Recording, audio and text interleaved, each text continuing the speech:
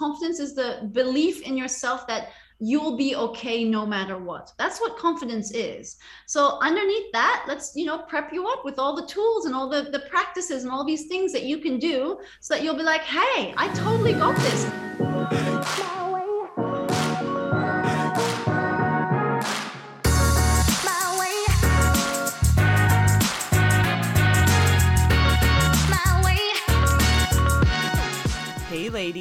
Hey ladies, and welcome back to Herspective and back to reality for me. I am officially off vacation now, back to work and just, I guess, regular real life. So I know it flies by. I say it must because I haven't been on vacation in what feels like forever, but I know how fast the weekends go, and I have had a vacation before. What is a vacation you speak of?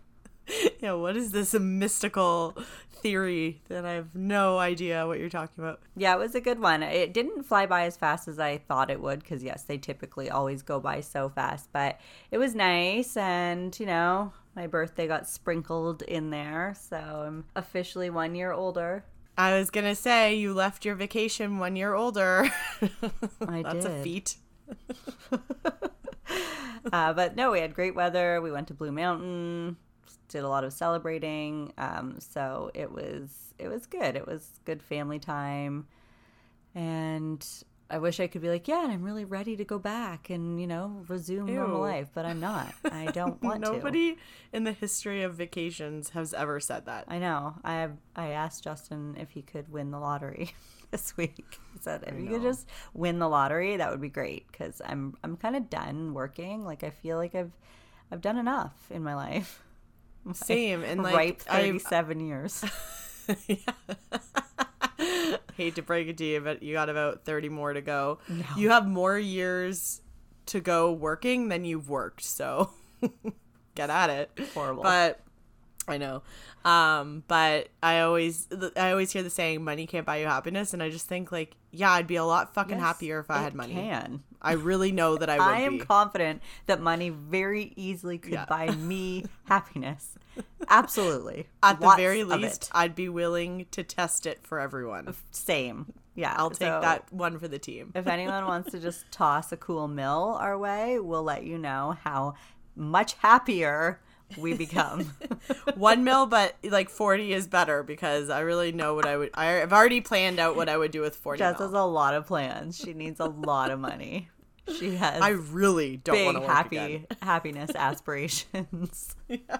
Hey, I donate a lot of it. I've allocated a lot to donations, but basically at this point I need the like overall donation, and then I'll donate further. I am the largest bucket for donations to my personal charity, the charity of Lauren or the charity of Jess. Just do it the charity of Herspective and call it a day. Right, because, gotta say, podcasting ain't paying the bills right now. But we don't do it for that. We do it because we love it, and we have so much fun, and we talk to the coolest people. And, we hope that we bring lots of laughter and information to our listeners' ears. So we would like money, but we don't do it for money. I'm gonna say that's a very PC answer, because I'm just sitting here like, no, we want to be paid. We want money. Yeah, we love it and all, but we want money. Yeah, who doesn't though? Well, and you guys have to keep it in mind, we're recording this Monday morning, so it's like the worst time of the week. That's probably why we're in all the feels of work sucks. But a little bit of Monday blues happening right now, not gonna lie. Yeah. But we do have a great show. On a positive note, we do have a really, really great show. And we did want to just kind of chat through the latest Netflix and chill, even though there was no Netflix and chilling. It was just the Netflix part on my end. And there was no chill, like, in any sense of the word. This show has made us both feel very uncomfortable since we've seen it. Yeah, so we watched the Love is Blind After the Altar. So their follow-up. I'm sure most of our listeners have also watched that. But we have our 2 cents that we wanted to offer on that, because I'm sure you all give a fuck. But it's always fun to chat through it. We love doing our like TV reviews. Yeah, so exactly. Here's another one. We do, like to give our thoughts on the terrible shows that we watch. On the most mundane of things. You know what though? It was awful, and it's annoying because you can tell it was just for money, promotion, something. Obviously, everybody's going to eat that up because it's sort of like, ooh, where are they now? And we do want to know. And I follow a few of them on social media, but I don't like Lauren and Amber and Barnett because I don't really ever see anything. They don't really post often. Lauren the most. And obviously her name's Lauren. Of course I'm going to follow her. But I don't follow Jessica, and her name is Jessica. Oh, yeah, that's true. I didn't think about that. Yeah. Well, like I was disappointed because it was clearly just an opportunity to try and pit all of the girls in some way against each other and just make a lot of the girls look crazy or, just like putting women kind of in a bad light, I think.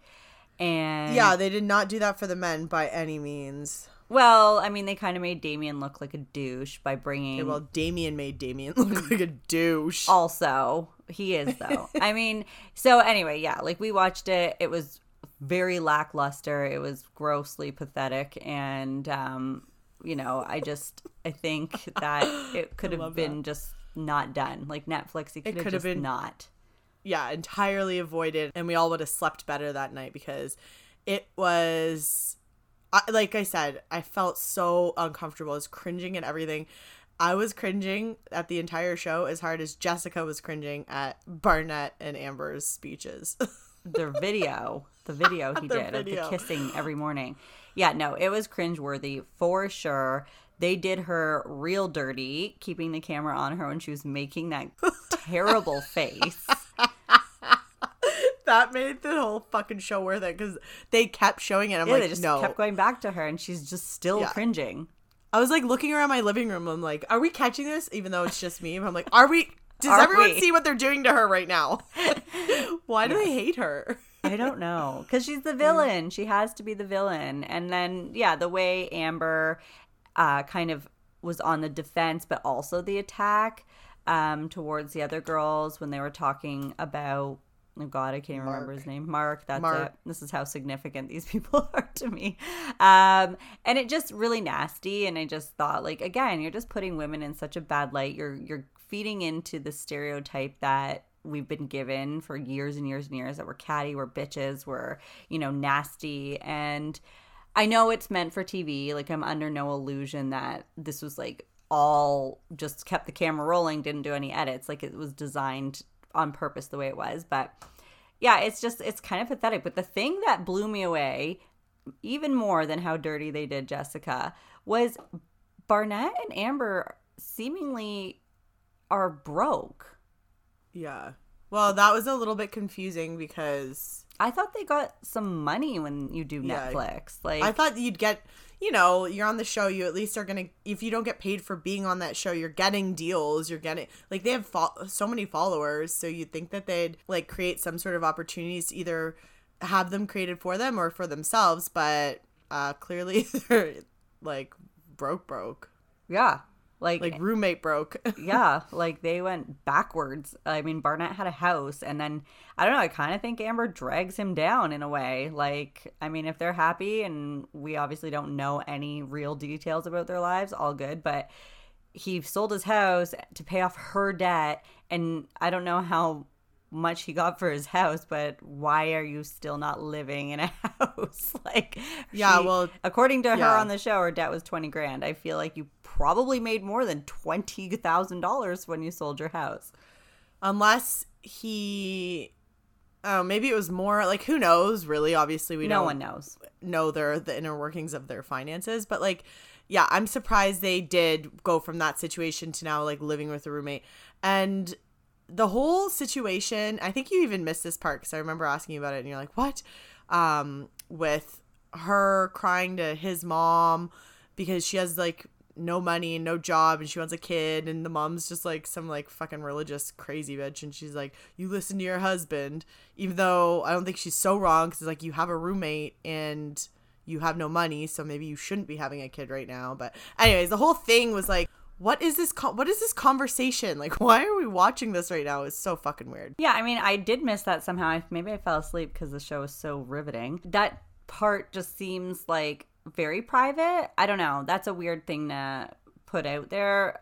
Am I surprised? No, but the whole thing it was like so personal that it's planned. Like, I would never, I don't, maybe if I was a celeb, would I? But I just don't think like that conversation of all the conversations would I want to be filmed. Anyways, she's like crying, but whatever, who cares? The whole thing was so dumb. That's my bottom takeaway. There's no other way to say it. I hate it. It was awful and pathetic, and I think it should have just been a one and done, but I'm sure there will be many more follow-ups. Well, I just think they could have done it better. Like, I'm not opposed to having a follow-up. Yeah. I was interested. I want to know where they're at.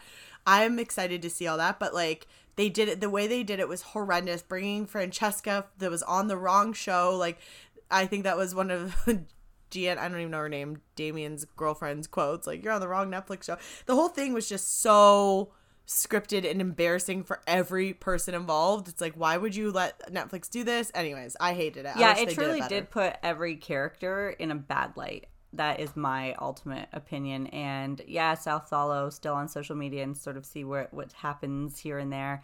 But they did do it, like, it seemed cheap, right? Like, maybe it was rushed. I don't know if COVID played a part. But yeah, it did seem just kind of like cheesy and super lackluster. I just couldn't feel that I was able to enjoy watching this, or even the people that I, was rooting for, maybe like Lauren and her husband. I don't know. The way they just did it was so cringeworthy for everyone. And I don't really believe they're all that cringeworthy in real life. I don't think that's possible. It also kind of didn't seem like any of them were super enthused to like be there or be back together. Again, no idea if they're truly friends, some of them in real life, or what, but the show seemed to be grasping the whole time. Like, maybe that was part of their contract and they didn't want to be there then. Yeah. Anyway, that's our 2 cents on the Netflix we hated it, bottom line. show, and hopefully you didn't hate that recap. It was a little all over the place, but we just like to give our opinions as we stated. More importantly, much, much, much more importantly, we have such a fantastic guest. We're so glad that we were connected with Nora. We are speaking with Nora Wendell today. She is one of the leading worldwide experts in teaching feminine magnetism. What is that, you ask? Well, you'll have to listen to the rest of the show, but we do get into talking a lot about connecting with your inner child, the importance of that, and if you haven't connected with your inner child, or maybe you don't know how, she does give some information on how to do so. But why it's important is because if you haven't, you may be sabotaging your own love life in all sorts of ways, which she also expands on. So you're definitely going to want to give this a listen. She has a really, really interesting backstory to her own life, especially her journey with severe anxiety that actually put her on the path to where she is now, and as a coach, as a relationship expert and things like that. So she really has some good advice, and I feel like a lot of people could probably relate to some of her experiences and take away tips and ways to cope and know that you're not alone, and many people deal with crushing anxiety. And Nora just has such an interesting story on how she got through that. Yeah, you're absolutely right. And beyond anxiety, she also really helps with, how you show up in a relationship, whether it's sabotaging or not, your behavior. And I just wanted to point out, not only did we love our conversation with Nora, but Lauren was the next day we were having a conversation about something, and Lauren said, "Oh, did you remember what Nora said?" And she's so you're really taking everything to heart, and Nora, we thank you for that. Yes, you're sticking with us. I was trying to help you apply some of the learnings that we got from our show with Nora, which I appreciate, to your real life. And the fact of the matter is, a lot of it is so true, and I think as people were just so hesitant to like ever take responsibility in a lot of ways. Like, we want to put all of our own issues on somebody else. So we do talk about projection a lot there. And since that conversation, I have been actively trying to kind of like pull out scenarios, like even my day to day, being like, okay, this is me projecting. And this is you projecting, Jess. Yes, that was you projecting. But you know what? The other side of it is sometimes we just have bad days. Like there is that fact.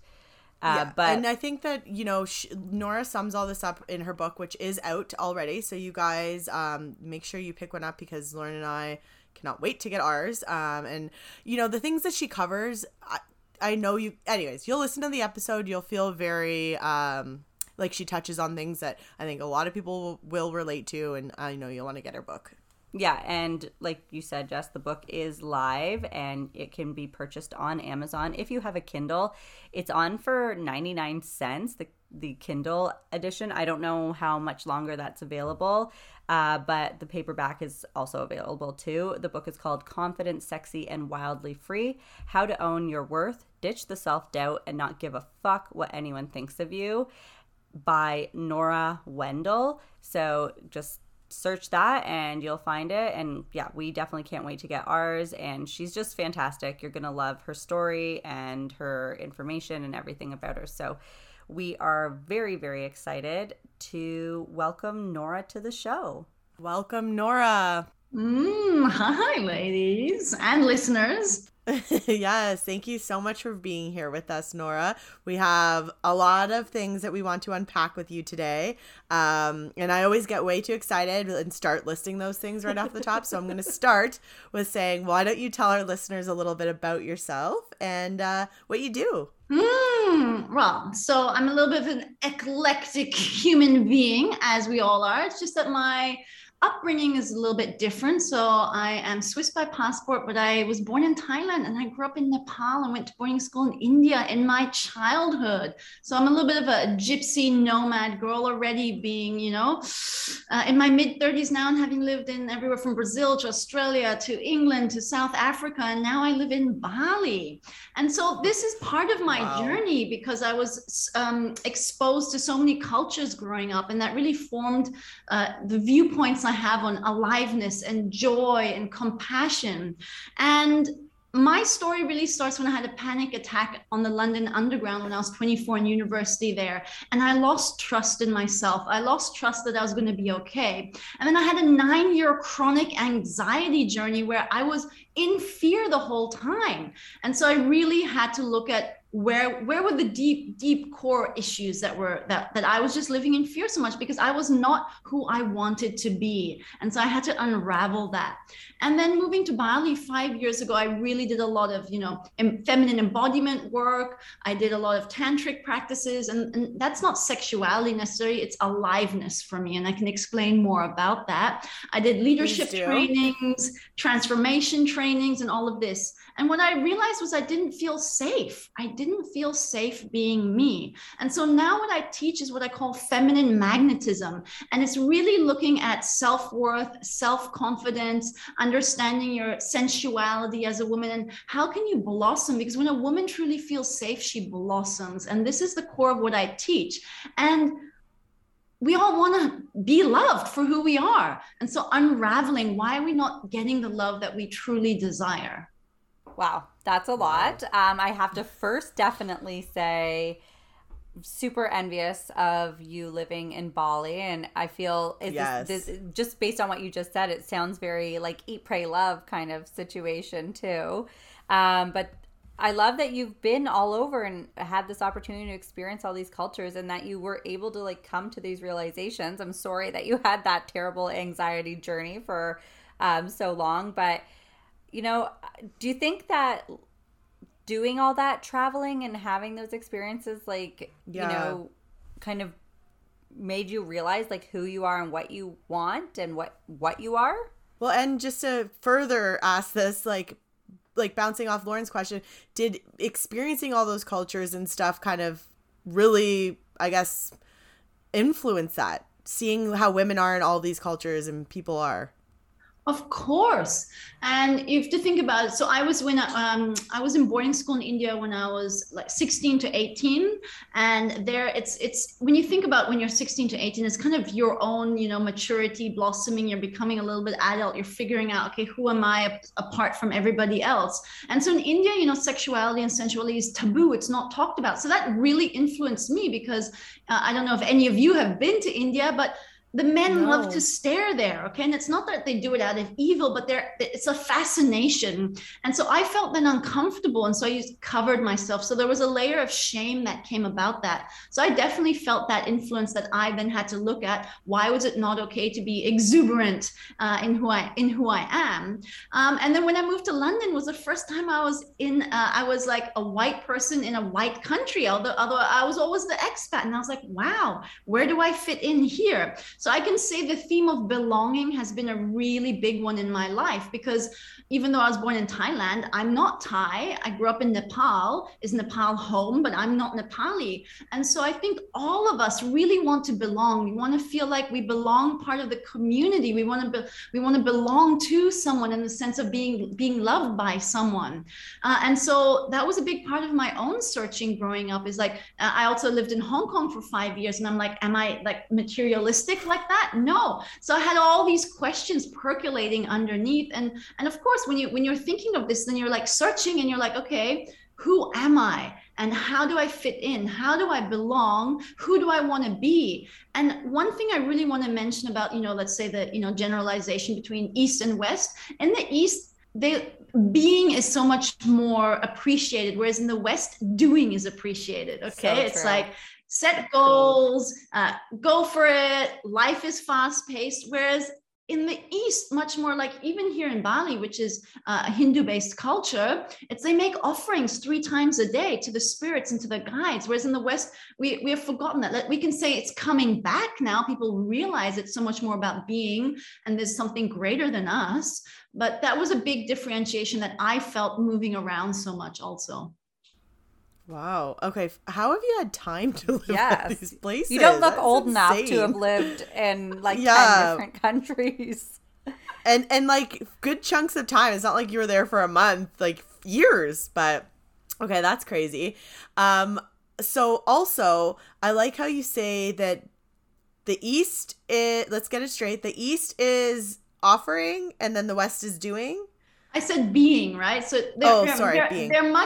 It's much easier in the East for them to like, I always say this, it's like when you go to India, you'll see people just sitting on the side of the road and they're kind of just chilling out there. And now I'm talking like 10 years ago, but now mobile phones have taken over and now everyone's face is in the screen. Okay. And that's everywhere in the world. That's everywhere. Yeah. But before that, I used to just look and they're just chilling and they're just hanging out. Whereas in the West, you don't really see that. People are always on the go. The only place I can really think of is maybe like Greece or somewhere like where it's like or Sardinia, where it's a slower paced life. But if you think of New York or London or any of the cities, people don't have time to just sit and have a coffee for hours on end and contemplate life. No. They got to go to their job and make their money so they can have their house and pay their mortgage and go. That's my life. Yeah, I'm back at it tomorrow. Yeah, it's our life. Yeah, all of those things are exactly what I do every day is work, raise. Yeah, we work for the weekends. We do. There's no, exactly. Like, it's crazy when you think about it. Like we work hard all day long, all day, and then the payoff is just so minimal. Although they did say that they're trying to be bringing in the 3-day weekends here, which I don't know how it is in Bali, but it probably is more similar to that than like 5-day work and 2-day weekends. I assume. I love that they're going to bring in the 3-day weekends. Go, you guys. Yeah. That would be a dream. No, I just really want you to consider like I've designed my life because I have lived in so many places that I saw how I didn't want to live my life. And so I was like, okay, how can I create a lifestyle where I have spaciousness in it? And that spaciousness, allowing, receiving is very much part of the feminine, whereas go, goal setting, competition is very masculine. And I knew when I lived in London, that's where I had my panic attack. And I just realized this isn't for me. This isn't for me. I'm actually more Asian at heart. And so now I live in Asia. Both my parents live in Asia. And so I've designed my lifestyle where I'm totally free to do what I want to do. And of course, I still work. Of course, I still coach. Of course, I still show up, but I get to decide my schedule. And so for me, I don't have a weekend. Like I work Saturday and Sunday because I took Tuesday to Thursday off because it was my best friend's birthday. And so I want you to think about what kind of lifestyle would I like to create and how can I support that? And it just starts with little things, right? Maybe Monday morning, you don't rush straight into work, but you give yourself some time to sit with yourself, maybe journal a little bit, wake up mindfully instead of be like, it's Monday, I haven't done all these things, right? And the alarm bells start going off in your brain. Oh my God. That's us in 12 hours. That's exactly what you explained is exactly what I do want. I want to be able to take Tuesday to Thursday off, not just, do everything on a weekend or spend any time celebrating because I would love that. And I do, I know it exists. I know people do it. But it does seem very, very, I hate to say almost impossible to achieve. Yes, it does. Coming from like a Western perspective, I'm going to tell you I feel the exact same way as Lauren. It feels like what you have, like I don't even know how you make money. Like I don't even know how it works. Like it feels like you're on vacation and like, no, we have to work here. We have to grind. Well, so I want to talk about emotions and feelings because it's very much everything we want in life is because we want to feel a certain way. And that's usually feeling great, feeling better. And so you have to think about, okay, what do I want? So material things included, but I want them because I'm going to feel which way. Okay. So you can kind of break it down this way. So let's say you want, the new Mercedes or the Porsche car. Like, so when I have that, how do I think I'm going to feel? Right. So you can journal on this and then you can do, well, I don't need that Porsche car in order to feel that way. I can feel that way now. So what can I do to feel that way now? So maybe you're going to feel like luxurious when you have that car. You're going to feel like status. You're going to feel all these things. So you're like, okay, if I want to feel luxurious and I want to have status, what are the smaller things I can do now to feel that way? And this, if you continue this kind of cyclical loop of being like, I want that because I want to feel a certain way. I want to feel that way now. What can I do? And you continue. That's how I build my life.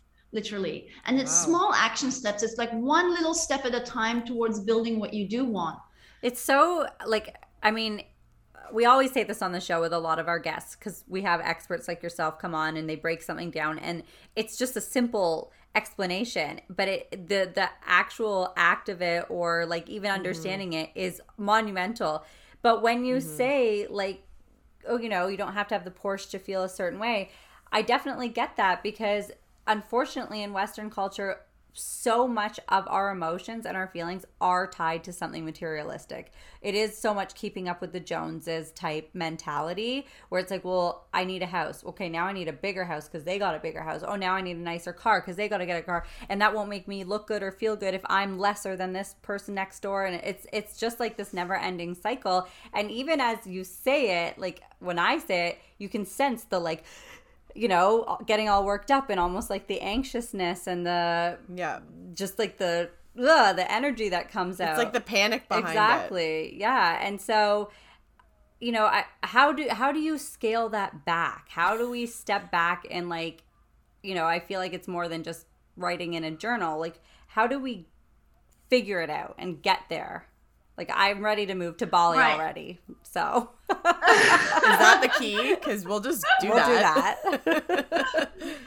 So this is a perfect segue into talking a little bit about also inner child things. But that ultimately, what you just described is the modern pandemic of not enoughness. And if you really think about it, it's the core wounding of I am not enough. I am not enough. So I'm going to, put all these things that I think are going to make me enough so that I feel better about myself. And so we have this modern disease, which is I am not enough. And so here's a great journaling question. I want you to list all the ways you think that you're not enough. Am I not smart enough? And am I not skinny enough? Am I not pretty enough? Am I not rich enough? Right. And then you just see, so those are belief systems that you created. I am not enough is a belief that you have. And so with any one of your beliefs, it comes from a past experience. And so the foundation of the work I really do is looking at inner child. So experiences in your past generally they come from your childhood, because this is the first time the brain experienced a painful experience or something that caused trauma or loss. Any form of trauma is actually a form of loss, okay? And that's where we have to grieve through it. So when you're children, you are forming your identity, particularly between ages 0 to 7.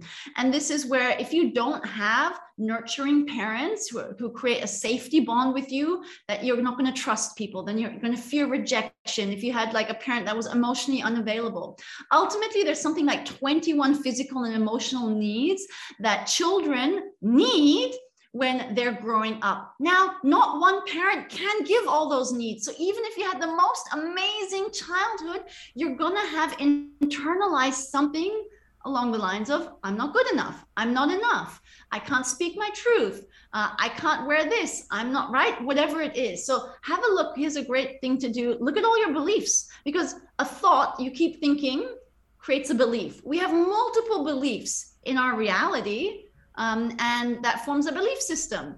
And our belief system informs our actions, the actions we take in life. And the actions we take in life creates the environment we see. So if you want to change the environment around you, you have to go back to your thought and then look at, where did I first form that thought?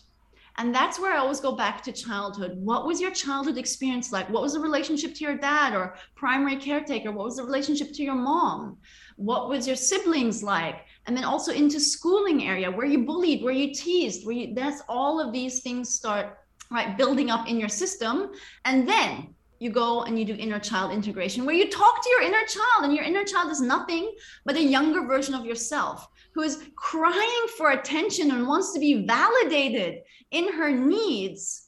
And so you just give it to her as your adult self. Aww. And you can do that through talking to her, through writing a letter to her, and just telling her that our foundational fear is that we're not going to be loved. Okay, that is our foundational fear, and that not being enough, is just on top of that. I'm not enough, so I'm not going to get loved. And so talk to your inner child, tell her it's okay. You're never going to abandon her, because the fact is you never will. You are always going to be with you. And so This is the foundational exercise I really do with all of my clients. And this is like, if you think you're not enough, think about when's the first instance that you had that experience, that painful experience inside of you that you weren't enough. Do you think that every single person has this? Is this what you're saying?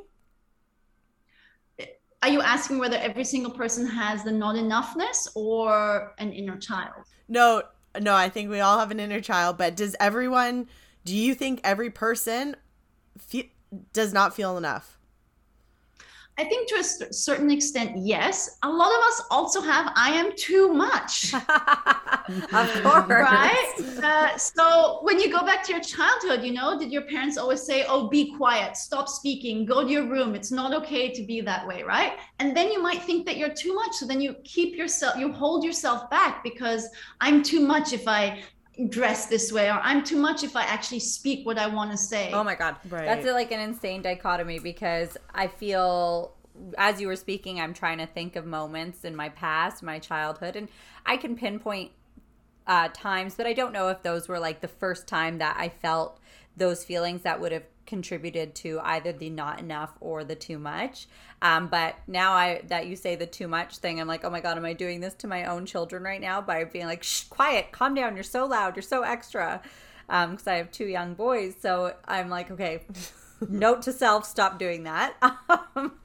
But I mean, like, I don't know. I feel like there's just so many moments in your childhood that it would be so difficult to like pinpoint it. But and this is one of the big topics that we wanted to talk to you about, because we've had other people on the show, other experts that have mentioned, like, things stem from your childhood. Pretty much what you deal with in your adult life is because of something in your childhood, but we haven't fully unpacked a lot of it. And specifically, what got our attention about your expertise and like your social media account and everything was kind of how the inner child issues or experiences relate to love life and like sabotaging, which is one of the things you talk about a lot, is like how to help your inner child so your adult personality stops sabotaging its own love life and relationships. And then is that done by pinpointing it? Because like you said, Laura, I feel like I don't know how to pinpoint. I know I've see a therapist. She tells me all the time, it's from your childhood. And like, I was just going to say to you, Laura, no matter what you say to your kid, they're always going to come out with something. So it's inevitable. So don't worry too much. But I can't think of like those moments or times, but I believe they're there. So like, what do you say to people who want to know? Great. Well, I want you to think about your love life. And then I want you to think, well, what are your beliefs around your love life? Like, if you're still single, let's say that you're like, there's no man for me. I'm getting too old. Time's running out. I only attract toxic men. Like those are all beliefs. Okay. Right. And so you can write down all your beliefs and then go back. Okay. So what happened in my childhood, or what happened in my teenage years, or what, just, you can kind of go back in time. You don't have to immediately go back to childhood, but kind of go back. Okay, so in high school, I had a relationship with, the what do you call it, football player? What do you call it in Canada? That's one. Rugby, yeah. or whatever, captain of the team. And, he was just a show off, but he took me around, and then, we made out on the bleachers, and then he like didn't talk to me for the rest of the school year. That creates a painful experience in the brain, and the brain does everything it can to avoid painful experiences, because the brain thinks a painful experience is a threat to survival. And so this is a very, very, very primal aspect of the brain, and it's in the reptilian brain this happens. We have a small area of the brain called the amygdala, which the amygdala takes like less than a second, like milliseconds, to make a judgment of this, is this a threat to survival or not? And accordingly, you will then send out signals to release hormones, so like fight or flight, or rest or digest hormones. And this is where you then react. So if you're having a fight with your partner, and all of a sudden you're like just screaming at him and everything's coming out, that's a reaction. That's not you being conscious and aware, because your amygdala just fired and all these thoughts are going and all these memories are popping up, where all the other times that he did this and da da da da da da da. So what you can do is you can take 3 breaths, calm yourself a little bit more down. And this is in any situation where you notice that you're not in control of your reaction, because instead of a reaction, you want to be able to respond. But the brain functions so quickly, if it's in the reptilian area of the brain, where it will just react. Okay. And that's not being a conscious human. That is just survival and fear mode. Yeah. You're speaking right to me about this. And this is very much in what happens in relationships also. And so the first step is look at your belief system. So if you're single, or if you're in a partnership, you might be thinking, if you're in a partnership, that you might be so afraid that he's going to leave you. You might, because maybe you had a dad who left in the past, and so that's a fear that's so deeply inbuilt, and that turns you into an anxiously attached style, which means you're so needy and you're needing to validate that he really does love you, or they really love you all the time. Okay, and so then you need to look at, when did you develop this neediness? Because as a conscious adult, you know that this is not the way, but you can't control it, because again, it's coming from the reptilian brain, which is based on past memories, past experiences. First step, what are your beliefs? Then what's the experience that you can remember? And you might not be able to remember all of them, and that's totally fine, where this happened to you. And you chose to believe that this is the truth for you. Yeah, Jess, where does your neediness come from? I'm still trying to think about it. Like, seriously, I told you, you're speaking right to me, because, so many professionals, all my professionals, say that I'm always in the fight or flight, and that's why I run hot, right? I'm always reacting instead of responding. Clearly, that's not healthy. I sabotage, right? And I say that in air quotes, but it's really not an air quote type of thing. It's the truth. I sabotage. So, but not right now. I guess that's a good way to say you're in a healthy, long-term committed relationship right now. So you've made you figured something out in your journey. But no, I still see it like all the time. He is the most like calm guy. That's why. But I'm like around him. And I mean, that's not fun. It's not fun for any of us, right? So I still think I have a lot of work to do. not healed. So I just wanted to make a comment there. So a healthy, conscious masculine man is very stable, okay? And he's grounded. He wants to provide. He wants to space hold. That is what the healthy masculine man wants. The feminine is wilder by nature, and we have so many more emotional cycles we go through. We have, our whole period moon cycle that we go through. And so in my partnership too, my man is like the space holder, the container holder. He's grounded, he's stable, and I also fluctuate very well. Now, a trick that I use, it's not even a trick, how I show up in the relationship is I will name whatever I'm going through. And so when you name it, there's less of a claw in, like, charge hold on you. So I'm like, I'm feeling very emotional now, and I'm noticing that, okay? Or when you're feeling, I'm noticing that I'm getting a little bit frustrated and something's triggering me. I will just name the emotions out loud, because you have to understand, what is true intimacy? True intimacy can only happen if you share what's going on in your inside world, because otherwise the other person is just making assumptions of how you're showing up. So unless you actually speak what's going on inside of you, they will never truly know. And this is what I teach in conscious communication. So if you're in a relationship, start naming what's going on for you, and they will start to be able to understand you better. They will never truly know you, and you will never truly know another person unless they constantly share everything what's going in their mind and in their feelings, in their body. But this is how you get to deeper layers of intimacy. Just be like, oh, I'm noticing that my heart is beating a lot faster. I'm noticing that I have an insecurity around this. I'm noticing that I actually really just want to cuddle you right now, but I feel like I can't because you said you wanted to work. Just literally naming it all, what's going on inside you. That's what's going to bring you so close. So when you say naming it, you mean like just the way you explained it, like I want to cuddle you right now, but you said you didn't want to, like you're actually vocalizing that? Or are you giving each emotion like a different name, like a specific name? I vocalize, but I always just be like, are you available to listen right now? I always check in, because they might not be available to listen, okay? And just be like, and I always say, I'm noticing first, because it's never really about another person. Whatever is going on for you, it's never about them. We have certain values, and when we get triggered or activated, it's because we believe our values are not being honored, okay? And that's what will then be like, oh, blame. There is no blame. It's always ourselves. It's because we have certain values and beliefs that are being headbutted against. And so we're like, no, but everyone has their own different values and beliefs. So that's really personal responsibility. I know this for me right now, that I would love to be supported, and that would look like cuddling. However, I'm also noticing that I'm a little bit hesitant to speak this, or I'm feeling a little bit vulnerable in sharing this with you right now, because you mentioned to me earlier that you wanted to work, and I really want to honor and respect you for working, but I wanted you to let you know and to share with you that this is going on for me right now. Do you guys have like the healthiest fights ever? Yeah. we don't fight. I guess not. That's amazing. I should have said discussions or like conversations. That's insane. You have to understand, because it's like an energetic charge, and you don't have to let that build up. So when you can share at the very basic energetic charge, then it opens, and that's where the discussion is. Communication is laying it out. This is what's going on.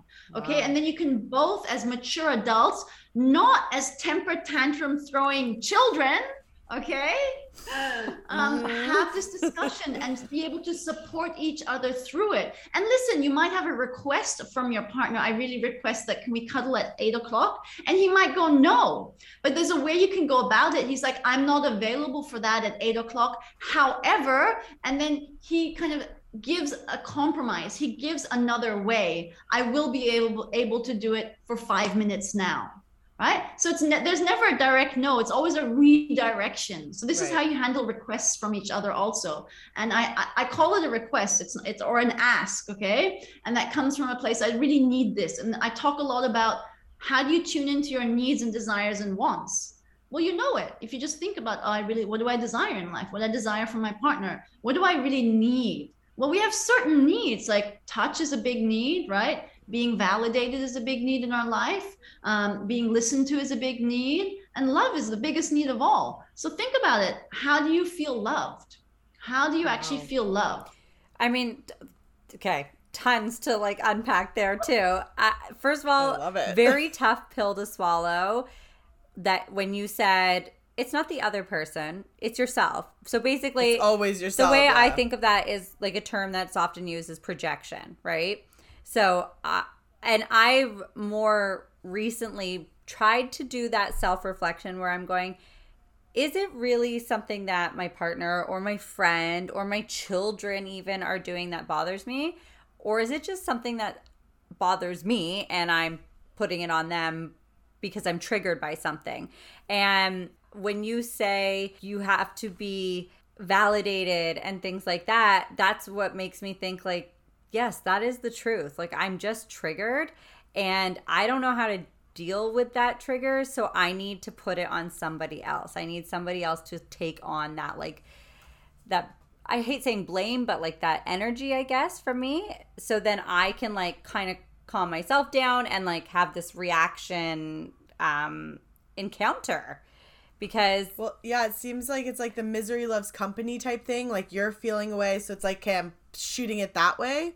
Is that kind of what you mean? Yeah, like I guess I don't really know how to swallow that pill entirely yet of, Lauren, this is on you. Like you're feeling like this because of whatever belief system, my value system, like you said. I think of it this way. They're not, obviously, but I can't deal with it that you're different than what I have already decided in my brain. So now I have to freak out and like yell at you or... I have to. Yeah, well, because I don't... That's how I've always dealt with things, right? Like if Same, I'm argumentative, so I'm putting it back on the other person. Well, exactly. And this is how wars start, right? Is because we cannot accept... No, but this is true, right? We cannot accept that somebody has a different perspective than us. That is true. That's the hardest thing, because I'm always like, how can you not? Like, there's something wrong with you. And he's like, you know, Colm and Ian. I'm surprised he's not breaking down the door right now. He's like, it's worse than this, guys. Trust me. But that's a really hard thing for me to do, because I'm like, I would do it this way. Why won't you? I expect you to do it that way. That's something that I have to like get the fuck over, I guess, is the best way to say it. Well, both of you, I think, like, go back to your childhood. Where did you need it to be your way? Otherwise, you weren't safe. Like, it really comes down to safety. In your childhood, it's like safety and survival. Where did you need it to be your way? You know, I work with a lot of women also who were caretakers at a very young age for the rest of their family, and so.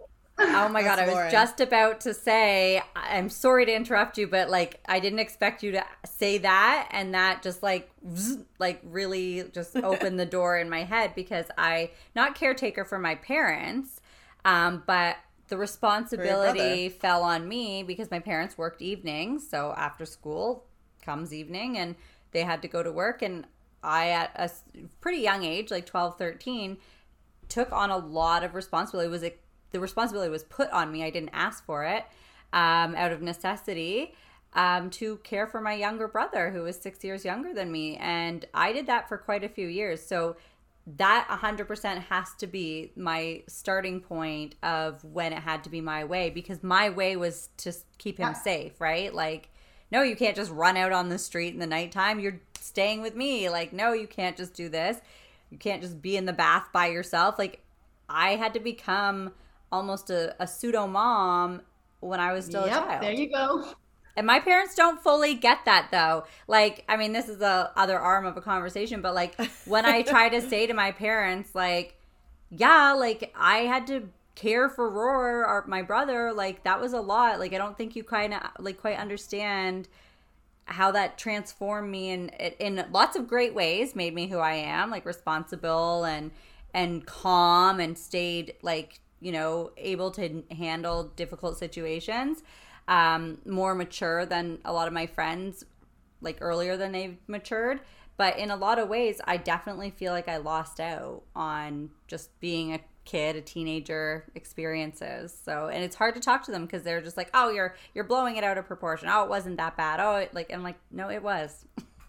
That's how I felt. But yeah, you see, you just had that realization of like, oh yeah, I was the caretaker. So now you get super activated and triggered when things don't go your way, because your brain, your reptilian brain, is still in that childhood state of like, it has to be this way, otherwise something's going to happen. Yeah. Wow. Damn. Wow, you're just like hitting all the nails on the head here, like diagnosing us. She's like, obviously y'all are basic, but I mean, I think this conversation probably has triggered a lot of other people too, right? Yeah, like we're obviously sure not the only people in our individual scenarios of what gets us going and why we react the way we react to situations. Like I know of other people that had sort of a similar caretake role too. And then I also know, like, I'm still curious to where Jess has come from, because you had present parents. You weren't a caretaker. You had, so I mean, it's interesting. I was wondering if it was more like, I was really rebellious when I was younger, and I think that I was kind of like, well, it's my way or no way, because it feels really fucking good to do what I want to do. So I'm wondering if it's more like that, because I was really good, and then when I hit high school, I was really bad out of nowhere. Like, not out of nowhere, but like I found drinking and smoking weed and drugs, and I loved it. I loved being reckless. So I think I like felt feeling that freeness and ran with it. Not good. Did you get punished? Yeah, for sure. Like, especially when I was younger, and I hid a lot of stuff. But I was the oldest, so but my parents were like hippies too. I don't know. It's weird. Yes, I did get punished, but your punishments were like probably grounded. But then, what did that really mean? Then they let up on the groundings. Yeah. Yeah. There's a lot to unpack. We're gonna have a separate conversation about your childhood here, Jess. Always. She's like, I'm seeing a lot of things going on here. 1 hour is never enough time with our guests. We fall in love with every guest, and like they always bring so much like amazing information that we really do take into our personal lives outside of the show too, because we learn, and that's what we hope our listeners get out of it too, is like, listen to Nora. She's telling you how to deal with this. Listen, and we are listening too. Yeah, and that's why we like having you on, because it's so relatable. Like, we really feel like exactly what you're talking about. We really feel why what you do is so important. So we want to spread that out to as many people as possible, for sure. That was just a little side note. Thank you. But we do have a little bit more time left, so I think that we kind of wanted to cover some more of the things that you do. Like, we want to talk to you about your book. All right. Yay! It's live on Amazon, and it's called Confident, Sexy, and Wildly Free: How to Own Your Worth, Ditch the Self-Doubt, and Not Give a Fuck What Other People Think of You. And I have to tell you the backstory with this book. I wrote it last year in 5 days. I sat down and it just came out of me. It was amazing. And this book it's not a book, I call it a playbook, because it's actually got journaling questions in it. It has little activities for you to do. I call that play work. It comes with meditations. It comes with EFT, which is emotional freedom technique tapping videos. And what I will say, it's like, are you ready to become the version of you always dreamt of being? Because this is my personal story of how I overcame my 9 years of chronic anxiety. And each chapter is a deep dive into different areas of your life that you can look at and to why you're stopping yourself ultimately being confident, sexy, and wildly free. Because what I realized is I didn't feel safe. I didn't trust myself. I hadn't looked at my inner child. I didn't welcome my sensuality. I had, shameful experiences in my sexuality. And so if you're really wanting to welcome in more of who you are as this like magnetic, embodied, mature, feminine woman, this is what I wrote in my book. It's like the how do you do that? And I'm so excited. I think everybody could benefit from some part of that book, right? Like, even just when I think about Jess and I, and we're very different in a lot of ways in our lives and very similar too. But like, and we've talked a lot about this, is like, from the sexuality standpoint, Jess is extremely confident, always has been, like, not afraid to just ask for what she wants, take what she wants, get what she wants in that department. And I'm always very, like, I've always really been, like in awe of that. And over the past couple of years, especially doing this show, I've started to like kind of learn how to do that myself and bring it into my life. But where we differ is like, Jess, you suffer from anxiety and I don't. So, I mean, there's like where the anxiety portion may really speak to Jess and other people that deal with that. Whereas like the confidence of being sexual and your sexuality, I still think I have lots to like learn and lots to go. And when I say that, and our listeners know, like, I don't mean like I'm feel shame. I don't know what it is. And maybe that comes from an inner child situation too. It's a caregiver thing where you weren't always asking for what you wanted, I think, as much. Yeah, it was a misunderstanding of like how a sexual relationship really works and the dynamic based on what you see in movies and society and just like in general is that women are secondary, right, in the bedroom. Until I learned that I wasn't. And but then learning that and applying that to your life are two very different things, right? And that takes time to like, I guess for someone like me to get to that level of feeling like confident enough to be like, no, I come literally and figuratively first. Yes, aim for that. Yeah.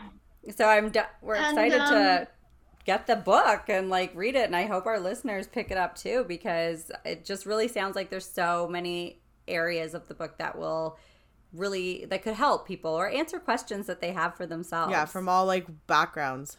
Yeah, I talk about belief. I talk about belief systems. I talk about inner child. I talk about pleasure. I talk about sensuality. I talk about femininity. And then I talk about confidence and really owning who you are. That's kind of what makes up the book, because that's the journey I had to go on in my, 9 years of anxiety. I guess in the book, do you kind of break it down like who you are as a person and then your sexuality as well? Or like, is it separated that way? If you know what I mean? So there's 8 chapters, and the 8 chapters, let me just go to the chapters here, is literally, and this is actually how I wrote the book. I like outlined the 8 chapters, and then I sat down and every day I wrote 2 chapters.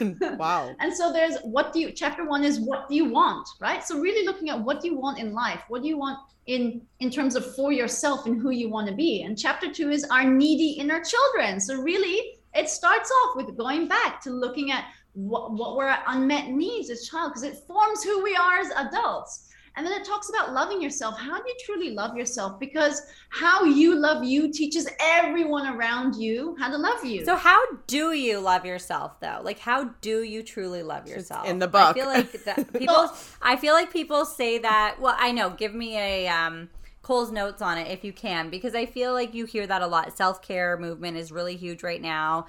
And you love yourself first and show yourself, grace and love and care. But like, that's beyond just like getting in the bath with some nice candles or like looking in the mirror and giving affirmation. Like I'm truly asking, because I feel like other people probably, they hear it, but what does that really mean? How do you know that you truly love yourself? Or don't. Yeah. Or you don't. Well, I think if you're very hard on yourself, if you've got, and I call it the negative itty shitty bitty committee, which is your inner critic. I love that. And your inner critic is a formation of all the outside voices growing up. That's who your inner critic is. And you will never be enough for your inner critic. Okay. And so I talk a little bit about the inner critic in the book, but in my second book, I'm going to do much more about that. But for me, what the biggest thing I learned through my 9 years of chronic anxiety was self-compassion, because I was so hard on myself. Why wasn't I normal? Why couldn't I go out? Why me, right? I was so hard on myself. And then I did a lot of counseling while I was still living in India with this. And this lady was just like, Nora, just have some self-compassion. And she taught me to ask for what I needed in terms of support. So I had to go to the bank ATM and to give her money for the counseling sessions. And I couldn't. I talk about this in my book, the whole story. I couldn't. And she's like, why not, Nora? And she's just like, I'm too anxious. There's anxiety, like something's going to happen. And she just said, so ask for help. And I'm like, no. And she's like, well, I need to be paid. And she's like, just ask your taxi driver to come into the bank with you. And I'm thinking, looking at her, I'm like, I can't do that. And this is in India. And I did. I just said, can you come? And I didn't explain why. I was just like, can you come inside with me? And he was like, okay. And then I got money out and I could pay her. And that felt like such a big accomplishment. Wow. And the other story I tell was when I was in Cape Town, when I was living in Cape Town and had anxiety, my partner at that time would go out and do his work, and I'd be at home alone, and I'd be like, having house fever and thinking I just need to get out of this house, but I had so much anxiety that I couldn't. So what I started to do is I went outside the door and I just stood there, and I had anxiety. Then I went back inside. Then the next day I took one step further. So having that level of compassion until like a month later, I could finally sit in the coffee shop. I mean, I went to this coffee shop, I was at the door, and then I ran away. I sat there, I ordered something, freaked the fuck out, and then I went back home, right? Until finally I could sit there and I was comfortable enough to actually drink my coffee in there. I didn't drink coffee for 10 years because it was bringing my anxiety. I drank tea. In Cape Town, they do rooibos, right? The red bush tea. So, and that's non-caffeinated. But like little stories like self-compassion. And I always say to my clients, you are so much more amazing than you think you are, because you're just being really hard on yourself. And so I always tell my clients just to wake up in the morning and do self-appreciation. And when you go to bed at night, self-appreciation, because gratitude is external. I'm grateful for my house. I'm grateful for my husband. I'm grateful for X, Y, Z. But that's external. So appreciation and self-appreciation is internal. And it can be as little as, I'm just appreciating that I got out of bed today. I'm appreciating that, I tied my hair up. And it's those little things, and those stack upon each other. And definitely, how do you know if you love yourself or you don't love yourself? How mean are you to yourself? Because what I learned of being 9 years so horribly mean to myself was it wasn't making me happy. And so then I was able to turn that into self-loving kindness, self-compassion. And there's a great Buddhist meditation called metta meditation, which is a loving kindness meditation. And you actually do it for your enemies. You do it for the people that you don't like. But can you take that and turn it inwards and for yourself? Because if you're truly hating on yourself, you kind of are your own worst enemy. Wow. That makes perfect sense. Absolutely. Yeah. I'm only hard on myself in one area in my life, I think. Otherwise, I do recognize like my accomplishments and my areas of strength. And I have days where I'm like, I'm the worst mother ever. But then that's very rare. But most times I feel good about being a mom. I feel good about being a wife. My area, which I'll have to, after this chat, go and really pinpoint the moment in time when this probably got triggered. But it's just body shame. I lack in body love. I appreciate my body for what it can do, and like it's strong and it gave me children and things like that. But I have a very hard time separating the unrealistic beauty standards that are set out in Western culture and society from myself. Like I'm always sort of striving, even though I know it's unrealistic, even though I'm a very rational, intelligent adult, I still strive for this sort of perfection. So yeah, after this podcast, just think about what happened in the past where you teased. I deal with a lot of clients who were like severely bullied for their weight in let's say, middle school, high school, and they just wanted to fit in. They just wanted to belong, and they were like pushed outside, and that created such an internal turmoil, tension for them, because we all want to fit in, we all want to be loved, we all want to belong. And so the other thing I wanted to just mention quickly is what really helped me in my personal anxiety journey was NLP, neuro-linguistic programming. And you see a lot of NLP for sales techniques and things like this. But my coach was actually from India, and I did a year and a half of personal coaching with her before I flew to India to go and train with her.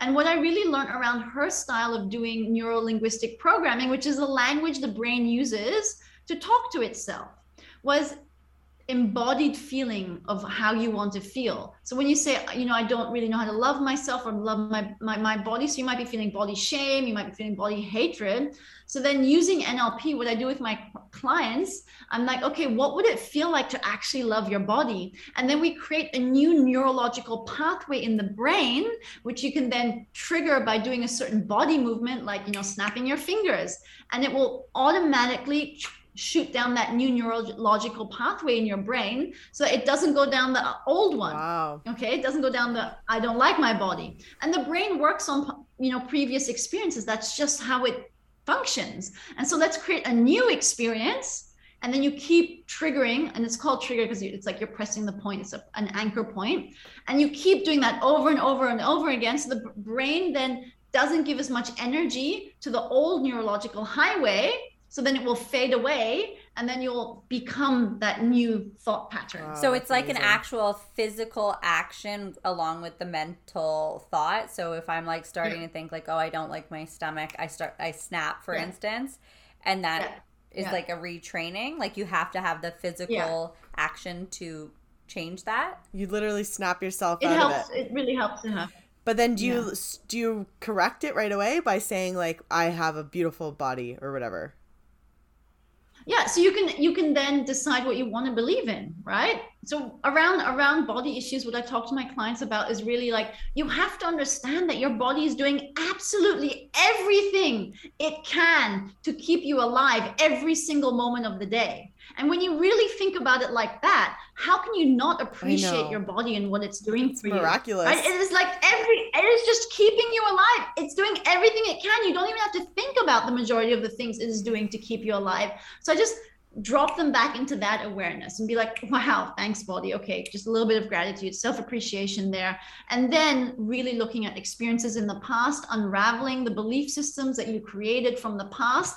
And then on top of that, creating some new neurological pathways according to how you do want to feel, for this example, around your body. I feel like even that goes full circle back to the sort of the projection thing, because my body is, like you said, doing everything it can do to keep me alive, just like it's just working. But I am putting things that maybe don't make my body optimal. Maybe that is like continuing with what I would consider, excess fat or something. I'm putting the things into my body. So at the end of the day, it's the same thing as like projecting onto your partner of like the things that you are triggered by or upset by. I am doing it to myself. Like I'm blaming my body for what I'm doing. What you like, did to it. Yeah. Like, oh, well, like, God damn it, I wish my stomach, like, was a little smaller, a little slimmer. Okay, well, maybe I didn't need to eat, like, half a pizza last night. And I'm not, I don't want this to be triggering for any of our listeners that maybe have food or diet or, like, eating disorder issues. I recognize eating half a pizza doesn't make you gain, like, 10 pounds. But if you do that a lot and you don't exercise, like... No, I think your point is just, like, how it happens. You're not backing up, like... what you're trying to achieve here by acting that way. Exactly. I was just going to mention, anything in life, you're going to be able to achieve whatever you want. And it's simply consistency. It is simply consistency. That is the key. Showing up on social media, consistency. And that doesn't mean you have to post every single day on social media. No. Choose once a week, choose 3 times a day. Same thing, exercise, consistently exercise. It doesn't matter if you want to do weight training or you want to go for a walk or you want to do Soul Cycle, whatever it is. It's that you keep doing it throughout. And it's choosing something which makes you feel good in the end. We like to do things where we're like punishing ourselves, okay? No, that means you're not going to do it. It's not going to be sustainable. Right. So whether that's, I eat pizza all the time. I love pizza, okay? But I'm so kind and self-compassionate to myself when I eat the pizza. I don't hate on myself, because why would I order pizza and then hate on myself? That doesn't make sense. Like, I freaking enjoy the pizza. I'm like, give me some more cheese on top of that. I'm going to indulge in that in this moment, okay? Then at the same time, I listen to my body when it's like, Nora, it's craving greens. I'm like, cool, let's have a salad now. So I'm very self-compassionate in my wants, needs, and desires. And at the same time, I do exercise consistently, but I don't necessarily do hardcore exercise all the time. And at the same time, I don't journal every single day anymore, but I do realize when it's like, okay, I do actually want to journal today. Let me create the space and the time for it. And I do have a consistent morning practice, but I'm not so hard on myself that if I didn't do it in the morning, that, oh my God, I'm going to punish myself. Right. That's a big word, is punishment. Yeah. And, when you think of punishment, you think like getting, beat kind of, or like there's like a physical element, but really the punishment is much more mental. And I think women it's still struggle abuse. So much. Yeah. You're mentally abusing yourself by not being compassionate, by punishing yourself. That is still not good, not productive. Yeah. I mean, like listening to you again, it sounds so easy and simple, but obviously you've gone through years of retraining, reprogramming, reconditioning yourself because of your experiences. And I don't know, like I think that I could do it too. I just need to like allow myself those opportunities and start trying to, like, because I am the person that's like, oh, if I eat a couple slices of pizza, I'm like, I probably shouldn't have eaten that. Like, what is that doing to my diet this week? And I know that I'm not supposed to do that, and it's okay, and that's not going to change my body. But it's just this sort of, like, we're just conditioned to think like that because of all the things we see, and it is very hard to practice real self-compassion and self-love, and because of it, like, you just always feel that guilt or that somebody's judging. It's, and that's like, going back to your book, like, I need it so I can kind of have this sort of like guide here to just be like, open Nora's book and understand how to get back on track and stop being a bitch to yourself. That's the thing. Well, two things there. You, like, the way we speak to ourselves, I know for a fact I would never even think to say these things to my friends because I don't feel that way about them at all. Like, I would never talk shit to them the way I talk shit to myself, which is insane. But I think the other thing to that is, at least now, like, the positive way to look at all this is we have, like, the steps. We have, like, the life jacket or whatever the hell the sayings are. I suck at sayings, but we have an action plan because we can start, because we have you. Because we have you, Nora. We have, like, you're stuck with us now. But no, your book will certainly help, and, like, I can't wait to get a copy of it. Yeah, definitely. And I think that, we touched on a lot of different things during this conversation. And as we mentioned before, it's so hard to like get deep into one topic in just a quick hour. But I do want the book, and I hope that like our listeners will get one too, because there's a lot of self-help books out there, but when you write coming from an experience, like sharing your experience, your journey, like knowing that you struggled so heavily with a really serious like condition, and like, are you free and clear of like chronic anxiety or anxiety at all because of all the things that you've done? I would never listen. The fear of the anxiety coming back is always there. But now I know how to handle it. I've got the tool sets. Right. I know how to create the support for myself. I know how to set myself up for success. And that's what we're always going to have random mean thoughts to ourselves, but it's then understanding how do you handle it and how do you want to move forward from it. And that's really my biggest learning and teaching, and what I write in this book. It's like, I want to teach you the tool sets which worked for me, which I have been coaching women for 2 years on now, that I know work, so that you can feel like, okay, when something happens, because what is confidence? Confidence is the belief in yourself that you'll be okay no matter what. That's what confidence is.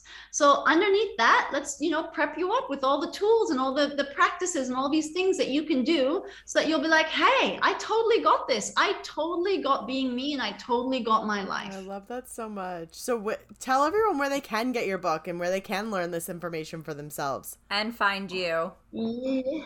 And find me, yeah. So come find me on Instagram. I'm big on Instagram. I love it there. So it's at Nora Wendell. It's my full name. And my book's available on Amazon. You can just type in Nora Wendell or Confident, Sexy, Wildly Free. And then I have my website, which is norawendell.com. But honestly, I'd love it if you just slid into my DMs and sent me a voice note being like, hey, heard you on the podcast. And I'll like reply back, because I love that. I'm all about community building. That's amazing. I love that you're all about the DM slides. Yeah. So as always, our listeners can find us at herspective_podcast and on Instagram. And Nora, this was amazing. Like, I have 2 computers in front of me right now. Long story, but I'm like looking at one and being like, okay, I'm just gonna type in Amazon and get myself that book. Like, I need it now. Me too. Like, thank you so much for being here with us. I know, took it upon myself to have my own little private session here today, but I really do appreciate everything that we discussed. And I'm sure other people listening feel the same. I know Lauren does too. Yes, absolutely. And, hopefully one day maybe Jess and I can make it out to Bali and Come for a visit. You're the first person we'll call. Yes. Yes, we will. Yes. Come over that here. is definitely on the bucket list. Well, anyway, actually, I'm so. heading to Thailand as soon as we possibly can, but probably in April at this point. And it's so interesting that you said that you were born there. So I'm sure we can talk later about all the amazing places to go. Jess will slide into your DMs to chat. You'll be like, hey. Yes. Eastern living. Thanks so much, ladies. It was an absolute pleasure to just, share what I love and share what I know and just have you ask me questions and, be in your company. Thank you for taking the time. And we're, connected permanently now. So we will see you on Instagram land. Yes. Thanks. All right. Bye, ladies. Thank you. Bye, Laura. Bye, Jess. Bye. Bye.